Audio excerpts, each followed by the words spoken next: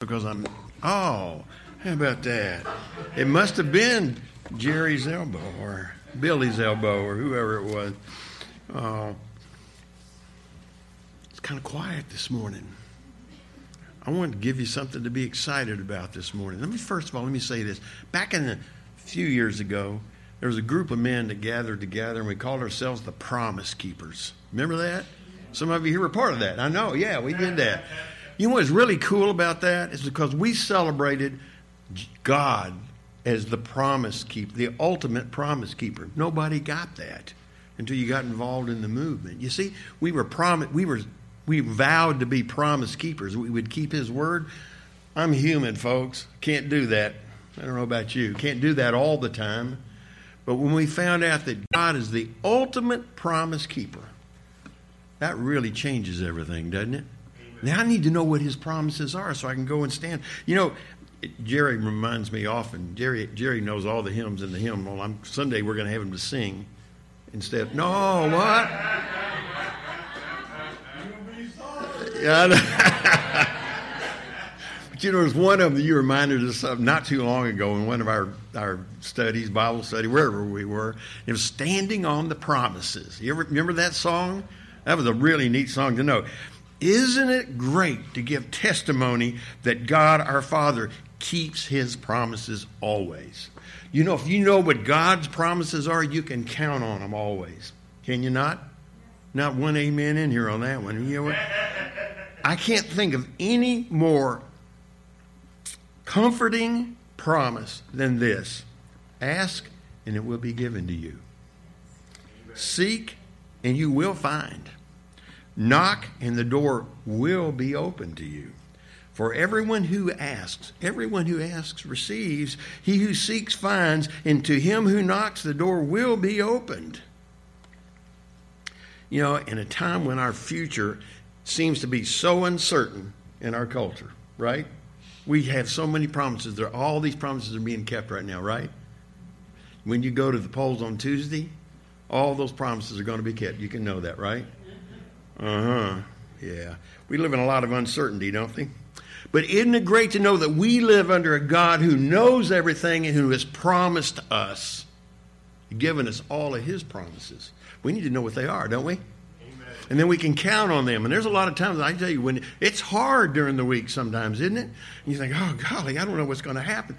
God does. And you belong to Him. If you do belong to Him, let me say it that way. If you belong to Him, you can count on Him. He doesn't give anything that's bad to you. He has nothing but good things for you. Do you know that? Amen. Do you believe that? Yes. Scripture says that. We may not understand that and what that good is, but He says, look, this is one of the most comprehensive and gracious promises given to believers in all of Scripture. It says, ask and it will be given. Seek and you will find. Knock and the door will be opened. You know what? Jesus wants us to know that so well. He repeats it in the next verses. He says, for everyone who asks receives. And he who seeks finds.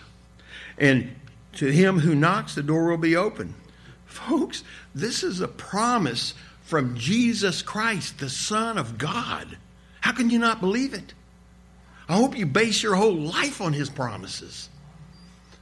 He's the one that keeps His promises always. He's never broken a promise. Do you know that? You can go all the way through Scripture and He's never broken a promise. And if you really know Him and you live your life under Him, you can go back and think about the promises that you counted on. He's never broken one, has He? Maybe if some I didn't understand, we'll get to that and I'll talk about maybe in a minute. If we have heard Jesus speak to us in His greatest sermon of all time, the Sermon on the Mount, and we read the whole Bible, one thing that is certain is that the biblical worldview of life, as opposed to all the other world's view, is a journey full of problems and uncertainties. You agree with that? It is, isn't it? Well, with that being the case, what really matters in life is not so much the problems we run into, but really how we deal with them. Every one of us is going to have problems this week. You know that. They're coming. That's something you can count on. But how are you going to deal with them? That's what's really important. Think about it. We see this all the way through the Bible. If you go back to Abraham, it says Abraham went out not knowing where he was going. Abraham was happy to do that. What's wrong with you, Abraham? Not knowing where you're going? Let me tell you what, Abraham didn't know where he was going, but he knew who was going with him. We do too. Do you know that? Well, we all have a life journey before us, don't we? Everybody here has one, and I hope it's in Christ. And as believers in Christ our Savior, we're all children of God. We've already learned that. We've seen that in the Scripture we've been reading. That's a promise too. If you receive Jesus Christ, you know what? He's not just Savior and Lord. He calls you brother. He calls you friend, because we are part of the family of God. God is our Father. Wow, that's a promise. Do you think that a heavenly Father is going to be mean to his kids? No. He's not, is he? As he sends us out into his life, he says, Jesus said, all authority in heaven has been given to me. Therefore, go and make disciples of all nations, baptizing them in the name of the Father and the Son and the Holy Spirit, and teaching them to obey everything I've commanded you. And you know what that next verse says? And look, I believe that Jesus says this to his disciples. If you go back and read where it is, this is where he ascends into heaven. He says, and look, as he ascends, I am with you always. Jesus Christ has gone to sit at the right hand of God the Father, and he is with us always through the Holy Spirit. I just promise. You believe that? Amen.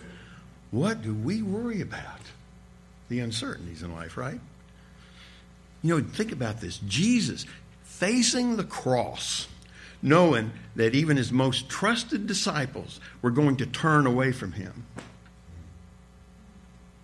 Whoa, like we said this morning, maybe not say a good word about Jesus. They were going to turn away from him. They're suddenly going to leave him, forsake him in their fear because of their own skins, to save their own flesh and blood. He said, but a time is coming and has come when you will be scattered each to his own home, and you will leave me alone, yet I am not alone, for my Father is with me. Father never was going to leave the Son, was he? You think he's going to leave his children? All who have received him? He's not. Our Lord doesn't promise to change our life for us by removing the problems, does he? He doesn't. He didn't say, I'm going to take away all your problems, all your difficulties, all the trials that you have. He never says he will remove the thorns and leave just the roses with that sweet, sweet aroma. He never says that. He didn't say that's going to happen. Instead, he tells us about the things we're going to face while in the flesh. And while we're in this world, and he tells us we can know him in a way that we never need to be afraid. Just know Jesus and walk with him, know him. He said, all of that in this great promise, ask and it will be given to you, seek and you will find, knock and the door will be open to you. Whoa, that's all we have to do, right? This is one of those verses, folks, that really needs to be mined. You need to mine the nuggets out of this one. You need to dig down into it. And, I think too many times this is one of those verses that people memorize like a chant. Like, when I'm under pressure, then I'm going to chant this and everything's magically going to be gone. It doesn't work that way. We don't really have any chants in the Bible, I'm sorry to tell you. This is when we really need to see how this applies to our life. Let me tell you, that's one of the abuses of the Scriptures, that we treat it like a chant. Here's another thing we do, is that when it's taken out of context, boy, we're really good at taking stuff. I explained placitis to you last week. Remember that one? This is one of those deals, too. Sometimes you have to read the whole thing. And here's the one that really gets driven home the wrong way. And it's what we call the name it and claim it evangelists. Here's what they say. Ask and it will be given to you. Seek and you will find. Knock and the door will be open to you. Means that I can ask or tell God what he's going to give me. Nobody here's ever done that. Way too quiet for that. That happens, doesn't it? After all, it says right here, it will be given to me if I ask, right? Isn't that what it says? And they stop right there without reading the whole thing. You got to read all of it. What is Jesus saying? They just take all their requests to God. And with many of those requests not granted, that they don't tell you about, they end up in a whole lot of deep depression, what our country calls it, and very, very disappointed and very, very unhappy. Don't do that. Jesus says, don't do that. It's an early stop it. He says, just don't do that. Scripture, let me tell you something, folks. Scripture is not on demand. You don't go to the internet and pull down your favorite scripture and say, wow, now my life's going to be great. It doesn't work like that. You don't just add water and stir. It's not that kind of recipe at all. It won't work. You know, when something like a government that's made by human design that wants to make your decisions for you, so that you don't have to be bothered with thinking, God has paid you the ultimate compliment. He said, you're a thinker, and your head works. As a matter of fact, he says, here, come let us reason together. He actually invites you to do that. And he said, that's why when we're looking at all of the verses in this passage, we're going to look not just at verse 7. He's saying, think, know what I say to you. Know my word. And when we do that, it's simple to see that this passage is not just a universal name it and claim it promise from God. You got to read the whole thing, and you have to do it diligently. As a matter of fact, you probably got to do it more than once. It goes a whole lot farther than that. It says, I praise the Lord. You know what? I personally praise the Lord. This is not a name it and claim it verse, because in my life, there's been a lot of times when I said, Lord, I got to have this. And if he'd done that, I would not be here today. Too many things my life would have been a horrible mess if I had gotten everything that I asked God for. He knows better, doesn't he? You know, that would have been a tragic. Now, I don't want to stop and think about it. I'll go into depression. You have to come up here and minister to me. How's that? You know, God knew and he watched over me. And he protected me. He never left me. I know many of you can say the same thing. So let's look at this promise. With all the knowledge that our Lord has given us through his teaching, we should ask, why did Jesus say this here?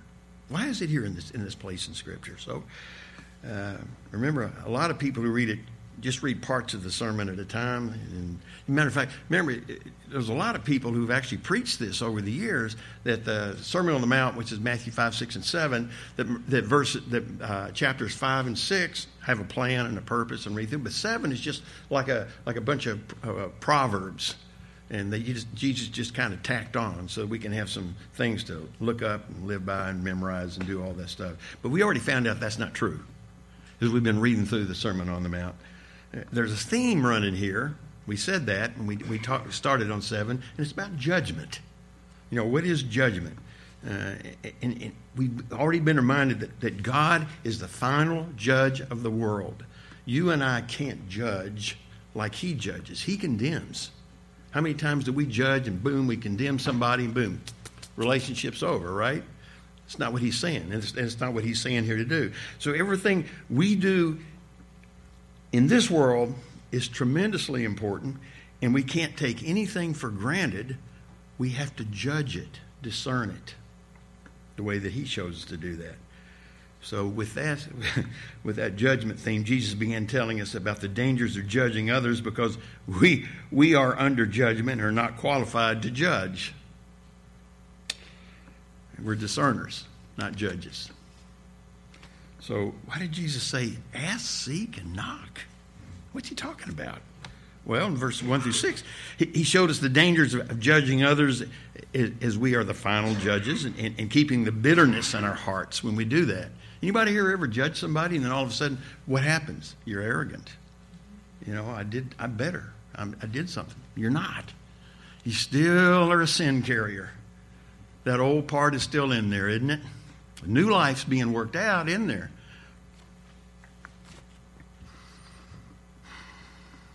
He tells us to remove the log in our own eyes before you begin that really hard, ophthalmological surgery of taking the splinter out of somebody else's eye. That's a pretty tough operation, isn't it? If it's really done right. But here we are living with a log in our own. You know, we have too much sin in our own lives to judge others, is what he's saying. We can't do that. And all that shows us our desperate need for Jesus Christ as our Savior and Lord. Did you hear that? I said desperate.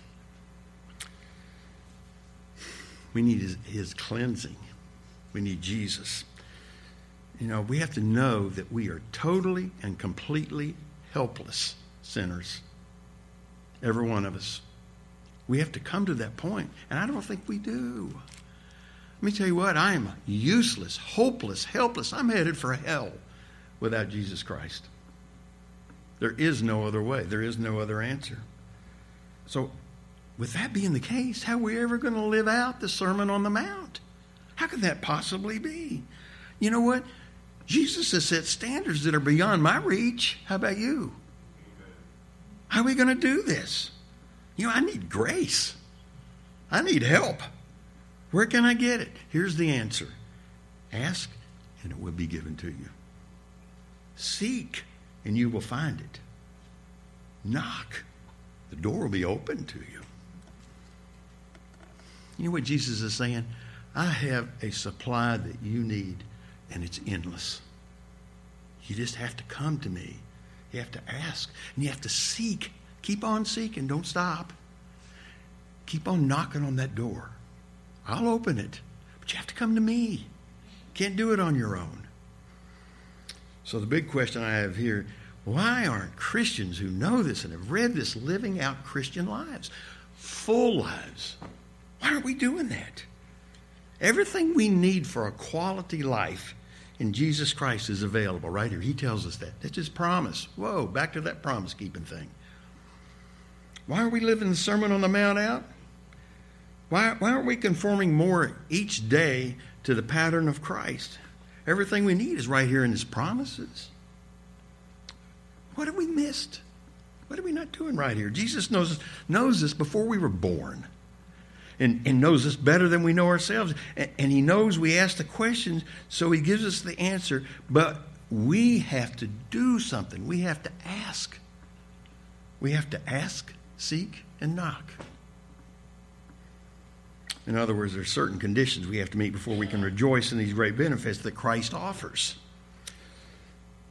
If we are to go through the life triumphantly, there's a lot of great sermons about triumphant living, isn't it? If we're going to do that, knowing the victory in Christ with peace and joy in our hearts, ready to face whatever is known and thrown at us without knowing what it is or what it's going to be, in spite of everything, there are certain things that we have to realize. Here's the first thing. We have to realize our need. That makes the name it and claim it philosophy just so sad, doesn't it? There's a lot of feel-good preaching going out there that never puts us in touch with our real need. Our real need is not a new car. It's not a lot of money. It's not a new home. It's not a new whatever. It's not the latest and greatest of anything. It's Jesus Christ. It's a Savior to save us from sin. That's our real need. They never lead people to a conviction of sin, do they? Listen to somebody. Oh, I don't want to say that. You've heard them. You know what they say and what they don't say. They never talk about the horrible, terribleness, I don't know another word, of sin. It's eternal and it's horrible. You don't ever hear them talk about that, do you? These name it and claim it folks. They may say, oh, yeah, look at Jesus. But let me tell you what, looking is not enough. You have to receive him. You have to let him in. You have to let him be Lord. Unless someone is totally and completely convicted of their sin and totally convinced there is nothing else other than Jesus Christ, unless they know that they are totally hopeless, their condition is hopeless, they will never turn to Christ. They have to come to that point. We have to understand our need, and then we have to see the riches of the grace in Jesus Christ. That's what we're doing, folks. That's what we're showing people out there in the world all around us. He is so rich, richer than any of the healthy and wealthy and preachers, isn't he? He has all the riches there is and all that we need. Our need is Jesus Christ as our Savior and our Lord. And we need to see that. And we need to see that the immeasurable value of him being in our lives and running it. You know what? He's there, too, for all who will receive him, for all who will come to Jesus. Jesus tells us in this passage that we must realize our need. And our real need in every situation is three things: ask, seek, and knock. That's how we realize it. Ask, seek, and knock. Always. There are a lot of commentaries that use, we talked about this morning in Sunday school. There are a lot of commentaries that use what they call the critical method, critical literary method of trying to take these words apart. You know, I'm sure there's 3 points in a lot of sermons. You know, how do you taking each one and doing each one separately and knowing how important it is? Let me tell you one thing I know for certain. I believe that this is all about persistence. We said that this morning, didn't we? We actually learned that, I think, this morning in Sunday school. It is. These three things, ask, seek, and knock, it's about persistence. Now, let me tell you what. Don't confuse persistence with nagging, especially you wives. I'm kidding. I am joking. It's not nagging. That's not what persistence is. Persistence is continual, never stopping, going to Jesus. Luke 18, Jesus tells a story of the persistent widow. Remember that one? And before the judge who neither feared God nor was righteous. And the judge provided her justice because of her perseverance. And Jesus asks, and will not God bring about justice for his chosen ones who cry out to him day and night? Will he keep putting them off? I tell you, he will see that they get justice, and quickly. That's Jesus talking about you and me. These three words Jesus uses here are really about persistence, not nagging at all. But here's what we do instead of being persistent. We stop in our life for our self-assessment, and usually around New Year. Let me just play through one here with you. I know we all did this. I'm far enough away from New Year on the other side that I can talk about it. You know, but here's what think about it. New Year's Day. We all do this thing, right? And so we come to the point we say, okay, you know, life's moving ahead, and I'm not really hitting on all 8 cylinders here. I need to have something else firing here. So how do I improve my performance? And I'm not really where I should be with the Lord. So, you know, we make these vows. And maybe you said, with some of us here, we said, okay, I'm going, and this may be an indictment, I'm sorry. If we say, okay, I'm going to make it up, I'm going to read God's Word every day. And I'm going to pray every day. And maybe some of you even said, you know, I'm going to begin this fasting thing. I'm going to do it on a regular thing, those kind of sacrifices. So January 1, you start your reading Bible schedule, right? A lot of you people, I think a lot of people have done that. But pretty soon, you know, the schedule gets in the way, doesn't it? Whoops, missed a day. Golly, man, I got to go back and I got to make that up. Get all messed up. And then I have to reschedule. And I have to redo some stuff.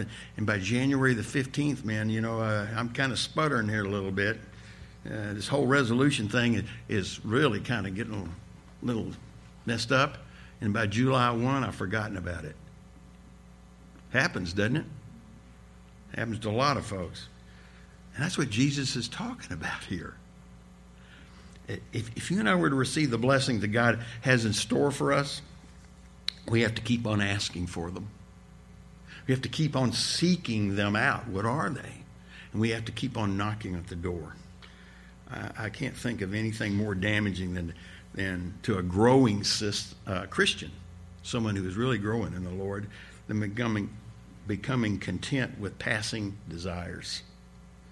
You know, how many times do you say, okay, wow, Lord, thank you for that blessing. That's great. And then you stop and rest. Don't stop. That's what Jesus is saying right here. Okay, Lord, there's more blessings to be had for you and for your sake. What are they? Ask. You'll seek them out. You know how you seek them out? By reading His Word and knowing what it says. Keep knocking on the door, and He's going to open it for you. We have to have this hunger and this thirst for righteousness that we talked about back in chapter 5, Matthew 5, in the Beatitudes. And then when that happens, we are filled. But here's the good news. Jesus is infinite. God is infinite with His blessings. You never get filled. All this stuff. I have friends who talk about getting their spiritual tank filled. It ain't going to happen. Because you see, God just keeps on making it bigger and bigger, and His blessings never end if you keep going to Him. Seeking simply means to keep on going and keep on asking and never stopping.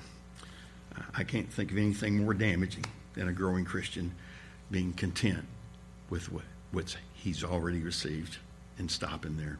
You got to keep going.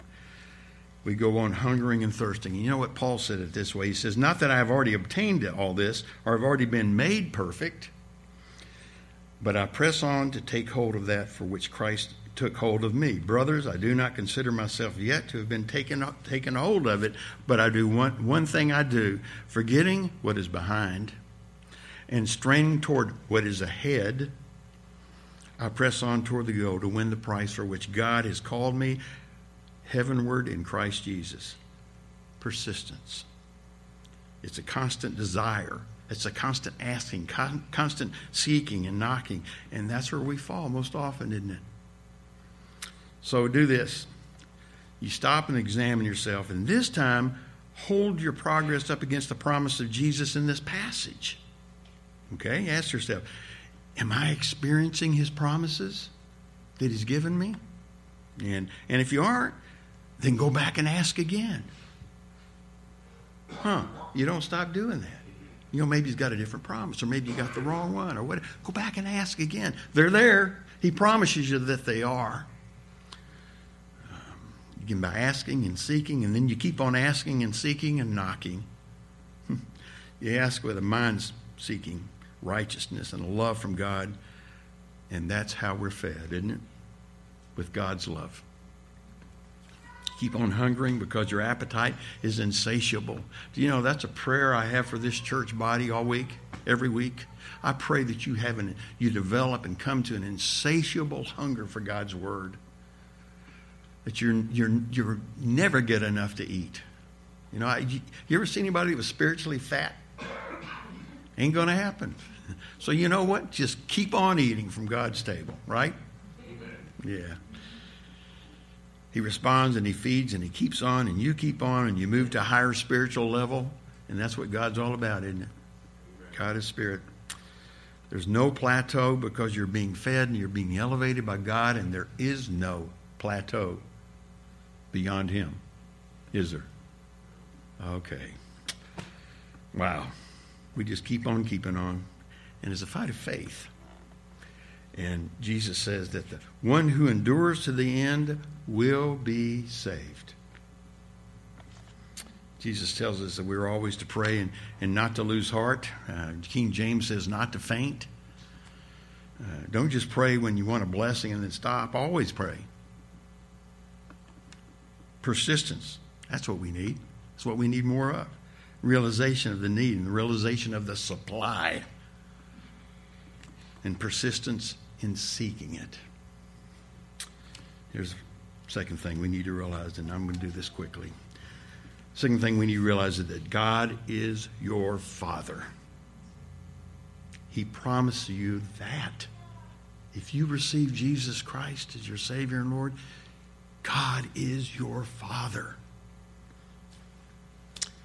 Jesus talked about the Father and His relationship and His children back in chapter 6, and He talks about it again in chapter 9.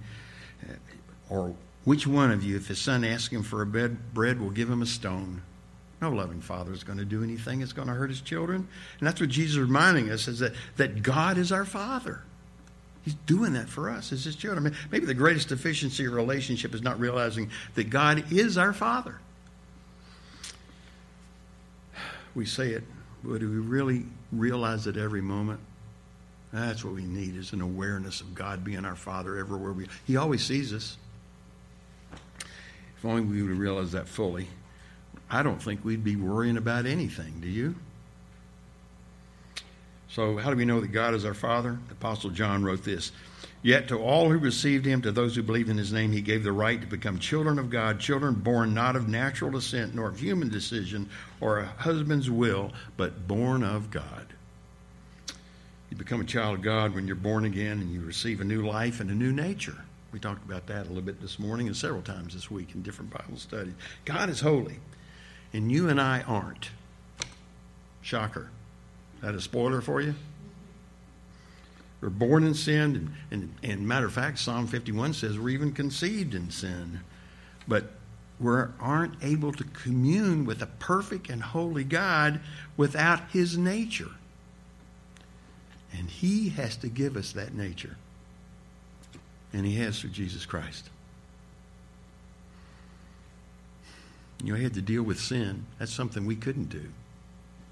He couldn't do it from afar, but he did it through Jesus Christ, his Son. He came up with a way. Only by believing in him, and that's something we really need to understand, believing in him. Do you believe? Do you believe that Jesus is who he says he is? Do you believe that he did that great work on the cross? Amen. And that took away all your sins? He says that. Scripture says that.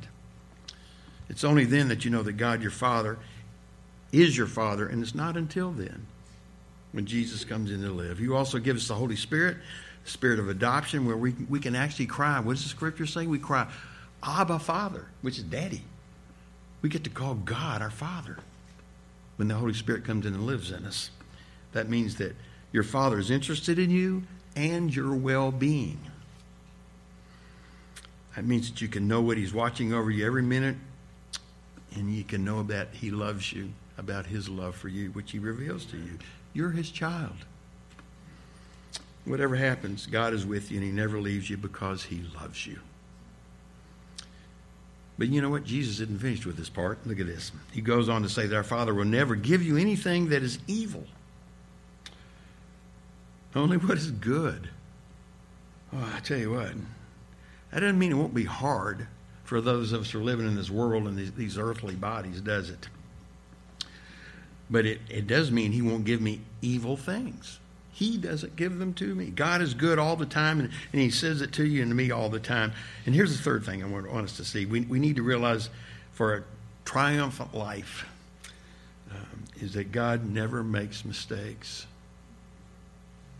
Whoa. Sometimes we think, oh, Lord, did you mean that? Did you mess up here? Shame on you. God doesn't make mistakes. He understands the difference between good and evil. You know that. We're the ones that chose to say we want to know what the difference is rather than relying on him in the garden. He understands the difference infinitely better than you and I do. Sometimes we think there's something wrong here, but God, did you really mean that? Did you ever ask that question honestly? Yeah, I have.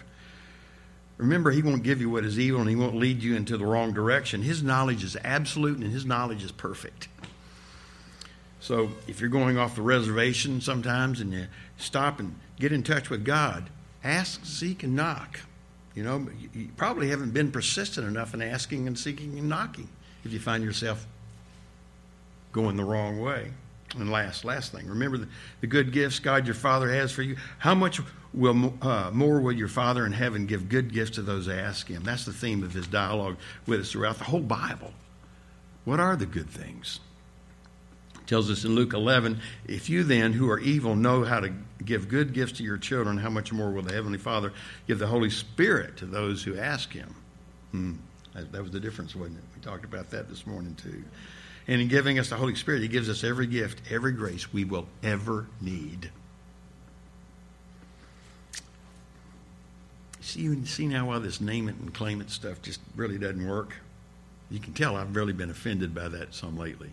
I was in Houston 2 weeks ago, which may be the epicenter of it. Name it and claim it won't work. It can't. Never will. Jesus teaches here that we are to ask for anything that is good for us by his life. So we're to be in his life, him and us, our life in him, his life in us. So, and you know what is that? Salvation of our soul. Those are the good things. Those are the things we should be seeking, knocking. We already have that if you received him. Fullness of the Spirit. Life of joy, peace, love, long suffering. Well, back to that persistence thing. That kind of feeds that, doesn't it? And all the virtues we see in Jesus Christ our Lord. Read about him. Look and see what he did. You want to know who he is? Read his book. And you can know everything about him. That's who we want to be like. That's who we're becoming if we're in Christ.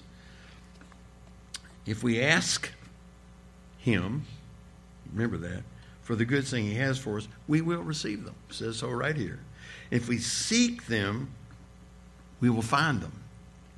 And if we knock, he will open the door, and we will enter into his presence, his eternal presence. So here's how we face our future. Find out from Scripture what these things are. Ask for them, seek them, and knock on the door, and never stop knocking. You know, I said I was never going to talk about Greek, but I'll tell you one thing. This is written in a tense in the Greek that means you ask, seek, and knock, and you don't stop. Think about that. So if you stopped, you shouldn't have. Go back and keep on asking and seeking and knocking. You know what? The supreme thing in all of our lives is knowing God. Isn't it? Is knowing him. The only true God. There's only one. We have so many people say, oh yeah, there's lots of ways to God. There's lots of gods out there. No, there isn't. It's only through Jesus Christ that we can know God. Know him. Go to him. Find him. If we seek all of this above everything else, if we seek first the kingdom of God and his righteousness, all these things are going to be added to us. That, again, is a promise in Scripture. Did you read that one? It's true, isn't it? God will give them to us in abundance, more than we can even imagine. Ask and it will be given to you. Seek and you will find. Knock and the door will be open to you. Some powerful stuff, isn't it? James 4:8 says, draw near to God, and he will draw near to you. You know what? There's something in their verse that we miss. You see, it's essential that you act on the truth of God. You know, we can hear it, but unless we act on it, it's not going to happen. It's not really going to be worked out in our lives, is it? There is some things we have to do. I didn't say work. I said act on his word. You know what? If the Holy Spirit's moving in you to do something because of these words that you've heard this morning or you've read this week, if the Holy Spirit's working in you, you have to act on it. And here's the thing. No one can do that for you. You can go hear the most inspirational sermons in the whole world, but you have to be the one that acts. No one can do it for you. It must be your own deliberate act to respond to what the Holy Spirit is calling you to do. And once he acts, you know what? You're never the same. If you've never done that, if you've never, ever acted on what the Lord is calling you to do, don't wait. Don't turn away from what the Holy Spirit is calling you to do. Turn to him and act on it. Promise is your life will never be the same. And I can tell you what, that's a testimony you can find in several people here this morning. Your life is changed if you do what he asks for you to do. Look, once he acts, you're never the same. And you know what? I read this week. It's the apparent folly of the truth that stands in the way of hundreds who have been convicted by the Spirit of God. Did you hear that?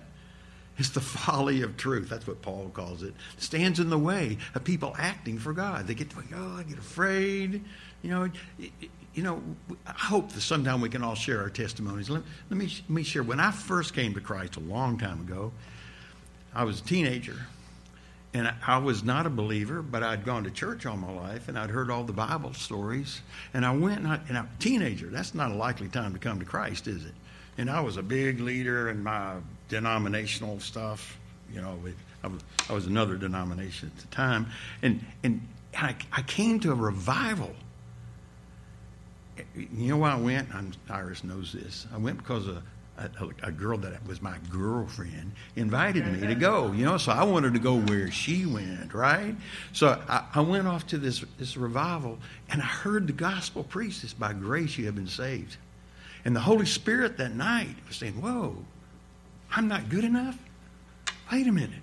And so it bothered me. The Holy Spirit was acting in my life, wasn't he? He was convicting me. Have you ever had that happen? Tell you what, I went back the second night, and I was even more convicted. And the guy was saying, you better come down here now and give your heart. If the Lord's moving, if you feel something stirring in your heart, you better get on down here. And I'm going, I can't do that. What will people think? They're going to think I'm some kind of Jesus freak or something. Praise the Lord. The fourth night of the revival, I went down, and I gave my heart to the Lord. And you know what? He changed me. He changed my whole future that night, didn't he? Because I acted on what he told me to do. If you have anything like that going on in your life right now, act on it, folks. Don't wait. If the Holy Spirit is moving in your life right now, act on it. I promise you. No, he promises you. There's nothing but good ahead for you. Everything he offers you and has for you is good in his life. Amen? Lord, we come before you today thanking you, Lord, that you are the Father who provides nothing but good for your children. So, Lord, forgive us when we think, oh, this is bad. But, Lord, we know that all things work for good for those who are called according to your purpose. And, Lord, we know that you work all things for good, and you have nothing but good for us according to your word and your promise that we read right here. So, Lord, may our hearts this morning just be laid out before you, knowing that you are a good God, that you love us. Your love is just waiting to be poured out and to fill us, Lord, to overflowing. Lord, I pray that all of our hearts this morning respond to you in a right way, and we act according to your will and to your purpose, and always, Lord, for your glory. In Jesus' name, amen. I'm going to ask you if you stand and sing this song this morning. We're singing it.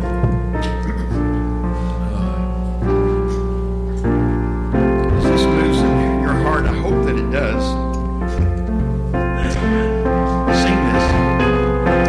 Give it all to the Lord. When we sing this, don't just move your mouths. I pray that your heart is coming before him. Amen. Let's sing this. Oh, soul, are you weary and troubled? No light in the darkness you see. There's light for a look at the Savior, and life more abundant and free. Turn your eyes upon Jesus, look full in his wonderful face, and the things of earth will grow strangely dim in the light of his glory and grace. Through death into life everlasting, he passed and we follow him there.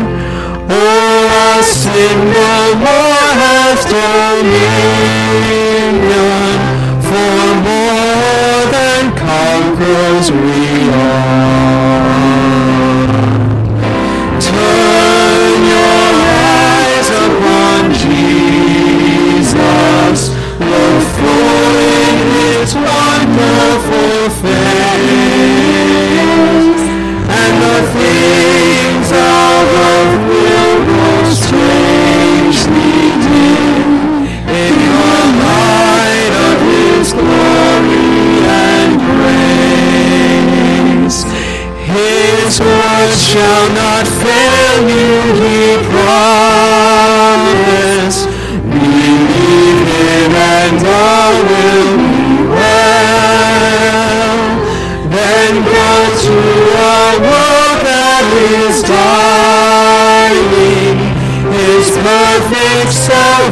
shall to tell. Turn your eyes upon Jesus, beholding his wonderful face, and the things of earth will grow strangely dim in the light of his glory and praise. We leave here this morning. Our prayer is that we can keep our eyes on you, Lord, all the time, always asking, always seeking, and always knocking, Lord, because we know you stand at the door and knock at our lives, Lord, but you're there to open the door to eternal greatness with you, your eternal love and your eternal salvation, Lord. We praise you and we thank you, Lord. May each and every heart this morning carry your word as we leave here to others who don't know you and to those who do, Lord, so that we can all celebrate together in Jesus Christ for your glory. And everybody said, Amen. Amen. Thank everybody for being here this morning.